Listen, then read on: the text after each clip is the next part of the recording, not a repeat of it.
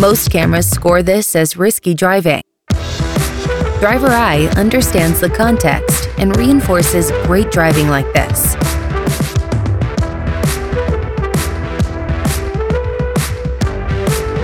Improve safety and reduce driver turnover.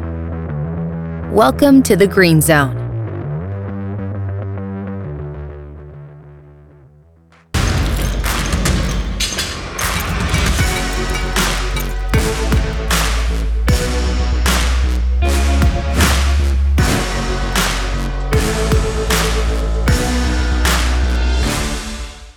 Welcome to Drilling Deep. I am your host, John Kingston. We're the place at FreightWaves where we talk about diesel and oil, and you need to drill to get those things, so we're drilling deep. We also have a guest of the week, and this week it's a pair of them, actually, from the Customs Companies and DDC FPO. The former has hired the latter to take over a lot of their logistics customer services operation, putting it in Manila or in the Philippines in general, and it's a huge decision for a company to make. And we're going to hear about what led these companies to make that leap. On to diesel prices. I've talked before about how the biggest determinant in the price of diesel at the pump is the price of crude. That will never change.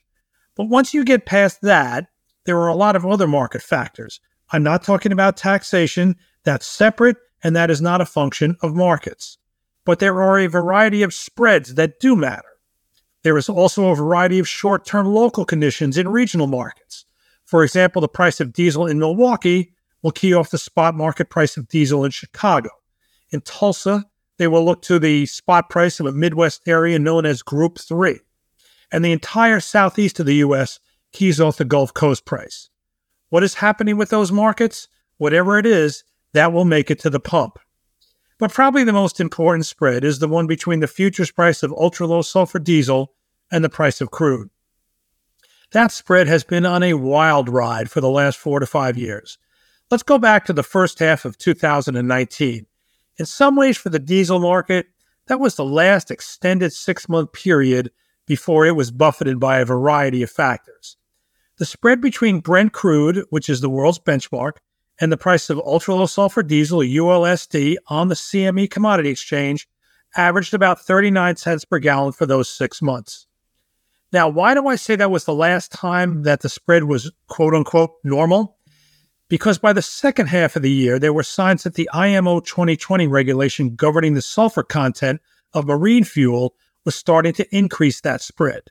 By the fall of 2019, that spread had risen solidly above 40 cents per gallon and went over 50 cents per gallon for a few days. I won't go on too long about IMO 2020. We've talked about it before. But let's just say that the pathway to meet the tighter sulfur regulations, tighter sulfur specifications on marine fuel was likely to draw diesel molecules away from transportation and into the marine fuel market. There was well-founded fear among diesel analysts that diesel was going to be in short supply and the spread against crude would be permanently higher because of IMO 2020. And that permanently higher spread ultimately makes its way down to the pump. Then, of course, the world had too much of everything because of the pandemic, and the big squeeze on diesel markets never took place. But by 2021, as the world was coming out of the pandemic, the price of a lot of things went crazy. A lot of refineries, during the pandemic, two big things happened in the oil world. A lot of refineries, particularly in Western countries like the U.S., closed their doors because of weaker demand. And because of construction delays, refineries in other countries that were under construction stopped moving ahead, either to keep their workers safe or because supply chain problems meant that construction had to be delayed. What happened to that diesel to crude spread? It went crazy. After collapsing to under 30 cents for most of 2020, it started to climb in the fall of 2021. Slowly but surely, it went through 60 cents. And 70 cents, representing that much of a premium of ULSD over Brent. By March 22, it was over $1. March 2022 was over $1. Between April 2022 and January 23, just 6 months ago, it stayed firmly above $1 per gallon and got above $1.50 several times. Since then, it has done a slow downward drift. It hasn't come close to that 30 to 40 cent level from 2019 that I talked about, but the trend has taken it down to where in the last few weeks, the spread has been firmly in the range of about 68 to 72 cents per gallon. Given how crazy it was for more than 3 years, this stability is remarkable. Why? Well, there could be lots of reasons, but I think it's notable that the news has been filled with reports of numerous refineries in other parts of the world that are starting to come online. These are the facilities whose construction was delayed by the pandemic, and they are finally catching up. So the barrels of refining capacity lost during the pandemic that were supposed to be replaced by the new capacity elsewhere, that capacity is finally showing up in the market. And yet, that spread now at its current stability near 70 cents per gallon hasn't gotten back to that 2019 level, and I think that's where IMO 2020 comes in. All the reasons that people were worried about diesel back in 2019 because of the marine fuel rule are still there. You still need to divert diesel molecules into the marine fuel pool. It's entirely possible that while we never knew how much impact IMO 2020 was going to have on the Brent to diesel spread back in 2019, and we never really got that test in 2020 because of the pandemic, we're finding out now just how big that spread might be. I hesitate to use the word permanent. Nothing in markets is ever permanent. But could it be that IMO 2020 is going to end up adding about 30 cents per gallon to the price of diesel to what it might have been in the past relative to crude, regardless of where Brent is? That is a simplistic market analysis. But after such a wild ride, you can look at this recent stability in the spread and not think that maybe we're starting to see signs of a new normal. We want to thank our sponsor this month, Netrodyne. Ready to step up your fleet safety? Titan Freight reduced distracted driving by 96% while losing 0 drivers after implementing Netrodyne Driver Eye, the leading AI fleet camera system. Go to Netrodyne.com to learn more about how Driver Eye can revolutionize your fleet safety too. Going to move on here now on Drilling Deep. In-house or outsourced? This is a question that confronts so many companies in so many fields, not just logistics. What do you do yourself? What do you hire other companies to do? You can have times when you can have 2 competitors who offer pretty much the exact same product or service, and one outsources a key activity and the other competitor keeps it in, and they each think that they've got an advantage in doing so. This question has always fascinated me. So it caught my eye recently when I received an announcement that the customs companies, which is I won't call it a 3PL, we're going to get a description to it in a minute, had hired DDC FPO to be one of their outsource partners, or maybe the outsource partners. And I really wanted to talk about why? Why do you do this? Why don't you keep it in-house? And what does an outsource partner give you an advantage of? So we've got people from both ends of that today to talk with us here on Drilling Deep. One of them is Joe Klickus. He is the Chief Experience Officer at Custom Companies. And the other is Madison Conway. She is the Global Marketing Director at DDC FPO. We want to welcome both of them to Drilling Deep. Madison, hello. And Joe, hello. Hello. Thank you for having us. Hey, John. I think the best way to start first, Joe, why don't you talk about the custom companies and what it is that you do? I'll be happy to. So custom companies, technical term is asset-light provider, even though we think, feel, act as a carrier. Our equipment manages first mile and middle mile of all our LTL business that we enjoy. And we have a series of partners, strategic long-term partners across the country that we depend on for that final mile piece. So, 37 years in business. We call ourselves full service because we do everything from volume to less than truckload to expedited. So we got a full array of services, but our pride and joy is less than truckload by far. So as Chief Experience Officer, it's a creative way of saying I'm in charge of the operation. So I'm the lucky guy who's got to piece this whole thing together. Okay, so Madison, first, then why don't you talk about DDC FPO, and then I'll try to put all things together. Sure. I'd be happy to. So DDC FPO is the freight-focused business unit of a company called the DDC Group. DDC stands for Direct Data Capture. There are several DDC companies all over the world. We do business process outsourcing for a variety of industries. DDC FPO specializes in freight process outsourcing. So here in North America, for example, we process 1/3 of all LTL shipments. We process about 300,000 shipments per day worldwide. So we do everything from freight billing to rate auditing, POD processing, customer service, inside sales, IT outsourcing. We do a whole range of activities, front, back office, full suite, basically taking the load off of the carrier so they can focus on their core competency. All right, Joe, so let's go back to that question that I opened up with, insource or outsource. You hired DDC FPO to do some things for you. The question I have is, were these things getting done by somebody else previously? And was that somebody else you, or was it another company? It was us. It was, we're a proud employer in the Chicagoland and Los Angeles markets. We have a lot of resources here in both these markets, a lot of employment opportunity.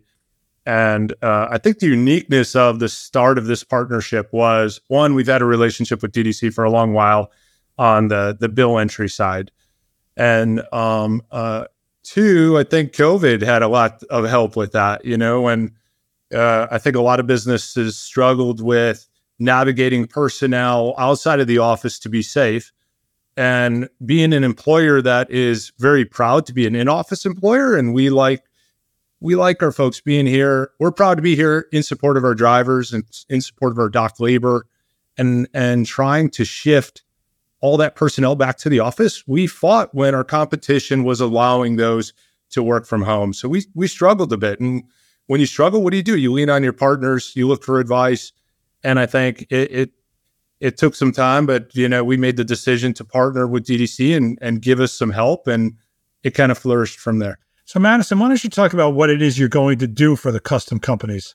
Sure. So we already, as Joe mentioned, are already providing their back office freight billing support. And where Joe has seen an area of opportunity to really enhance his operation, and I'm sure he can speak more to the benefits that he's aiming to reap from the relationship, are in customer service. It's interesting. When you're looking at having customer service in-house versus outsourcing, you want to look at the quality, you still want to look at the speed, you want to look at the availability that you're able to provide to your shippers and to their consumers as well. And with DDC, we've been specializing in transportation since 2005. That's actually when we took on our first freight carrier. So we know the industry, we know the market. And as we've expanded our customer service capabilities, we've learned that we also know the life cycle of the shipment better than most other business process outsourcing providers. So for Joe, we're able to offer those services that not only fill the need for the customer service talent, but also enhance the customer experience so that his staff can be reallocated to focus on more strategic roles. Okay, let me ask a question. This is going to sound like a really naive question. And when I thought about customer service being outsourced, can an outsourced company care as much as if it's insourced? Because the insource is kind of like you got the jersey name right on you, right? I mean, you work for that company and you're providing service to companies, to people who are customers of your company. When you've outsourced it, they're just a client. I know. I mean, I know what the answer I'm going to get, but I got to ask it anyway. Do they care as much? If not, they care more. And I'm going to tell you why.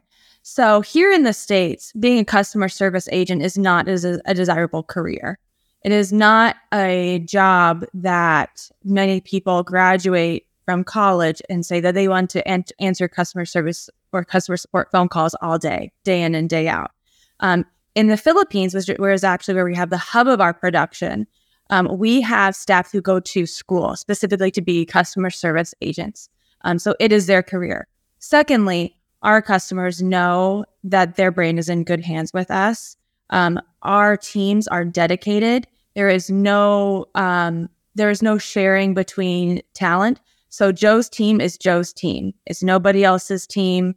The backup for volume increases or peaks or valleys in the market, they're all his team regardless. They know his process. They're not going to go to a competitor of his. And a competitor of his is not going to go to his team. Secondly, they work very closely with all of our teams here stateside. So they actually take pride in being an extension of the custom company's team. And they strive to meet their SLAs, which is their service level agreements that we set in motion, so that each team is focused on achieving the KPIs that mean the most to that company. So Joe can speak more to how he's seen some of his agents of DDCs strive to meet some of those metrics and even be rewarded and receive recognition in the office and custom company swag and different measures. And they're also educated on the culture of the brand so that they know how to serve custom companies' clients just as Joe does. They know how to talk to the custom companies' customers the same way that Joe would want to speak to his customers. So they care a very great deal. And then, as I mentioned, our customers, which I hope Joe would echo the sentiment, should know that we care about their brands as well. We want to protect their brands because we care about their business and we understand how important that is. I just want to interrupt here before I turn over to Joe that my prior employer outsourced a lot of customer service to Manila as well. And I did visit them over there. They were really excited about somebody from the U.S. operation coming over to meet them. And then it is kind of strange to go there and see them starting their day at 8 p.m., as you know, and having lunch at about 1 a.m. And I'm sure, I'm guessing, Madison, you've probably been over there and you've experienced that firsthand as well. I have. Yeah. Okay, Joe. So talk about the decision to outsource this. This can't be easy. I mean, this is the kind of thing you do not do after a week's worth of discussion. I'm guessing it was probably months in the making. Absolutely, if not years. I mean, you have to be very comfortable with that partner that you're making that decision with. We involved the whole organization. Before we did this, it was a company-wide because that pride, I mean, entry level, as much as, to reward, where Madison's saying it's not the most attractive position, but that's the building block of what we do. I mean, that's the lifeline of our clients calling in there looking for support. So it's important on the development side for future employees. And it's also very important on the customer side for customer retention and customer satisfaction. So it's a big decision. But I would say, the decision to do that really stemmed from the difficulty of hiring that entry level amidst COVID. So we were struggling to get those people in there to train and to learn. And we said, we were actually looking at other companies too to help us with our training material. And we said, if we're going to do this, let's have outside eyes looking in. DDC was building momentum in the space. We were entertaining other options, but having that relationship with them and other segments of the business kind of let them stand out amongst the crowd. Plus, you only have to meet a few of the people within DDC and really understand. You'll see their passion really quickly on what they have with regard to growing the staff that they source within the areas that they do and the business that they provide. I mean, it's exceptional. And we went down the path of, okay, tell us about our training, audit our training. How would you do this? And that really warmed us up to the fact that, okay, this is a very valuable partnership that will allow us to look more within about what we do and complement what we do rather than impede what we do. And that really helped make that decision. Madison, how many people are you putting into this compared to, let's say, how many people were back in the U.S. prior to the shift? How many people in Manila under DDC FPO would say, I'm working for the custom companies? Or maybe you've just got a whole ocean of people and they might be doing more than one company, or are they dedicated just to the custom companies? No, we do have dedicated teams. Each client does have a dedicated team. So they've got their own dedicated personnel. It includes agents as well as supervisory staff and the training program as well. Total in the Philippines, we have about 5,000 employees, but that 5,000 is split across all of our clients. And then, of course, we also have some team members in Bosnia and Serbia as well. I don't believe any of Joe's teams are in Bosnia or in the Balkan region. But in the Balkan region, for example, is where we really specialize in our multilingual services. So they're doing a lot of the customs brokerage processing work and moving shipments between borders and things like that. But Joe can rest assured that his agents are not being shared with any of his competitors or any other carriers. So, Joe, how many people did you have working in this field prior to the shift? Now, those people, I assume you probably tried to find employment within your company somewhere else for them. But how many people were affected versus, let's say, how many people now, in the Philippines can provide services? Yeah, we repurposed or promoted. So in that transition, we had zero layoffs, even in the midst of COVID. We did not lay any folks off. It was a kind of a very heavy financial investment on us because we did it. But I think the outcome allowed for that opportunity for the employees that were with us, that were looking to advance in it, left us feeling very healthy on the side of fulfilling the roles that those folks left behind them. So it actually allowed us to stabilize some of those positions as we invested our time and attention on advancements within the company, improved process, improved technologies, without worrying about those entry-level positions. So we kind of turned over that kind of development and those responsibilities to DDC, and we still hire those positions. So we have not outsourced 100% of that role. We just split that, and we're responsible for hiring a portion of it, and we rely on DDC to hire the rest. So I would imagine, you talked about COVID, but just in general, 3.6% unemployment, it just makes it very hard to hire these positions. How's the situation over in the Philippines? Is the pool deep and ready for you to hire people, Madison? So BPO in general is one of the strongest, if not the strongest industry in Metro Manila and other hot regions of the metros of the Philippines, right? So like I said before, folks go to school for this. This is what they want their career to be in. Our staff really takes pride in customer service, especially the supervisory staff and upward. And that's where they see their upward mobility as they can grow upward within the company, building contact centers, building these teams, building training programs, innovating the technology that they're using, and innovating the training. A lot of times it comes down to the training that we feel we are able to root our quality claims within. So yeah, it is a very big talented talent pool. We don't ever have any issue getting this quality of the skills that we need for our clients. We are highly selective. However, we have a rigorous recruitment and training and onboarding process. And then we always promote within. So we actually look at roles and personnel who have done other jobs, still touching freight, or maybe have trained in transportation, but haven't touched, for example, Joe's competitors and haven't done maybe customer service, to learn the customer service role, or they're able to learn a different type of function within the customer service role and cross-train. But we're able to really promote within. So that's where we feel like our strongest suit is, as far as talent development, is looking within our own reach. And then, of course, we also have very strong ties within the Philippines. So we've been there since 1989.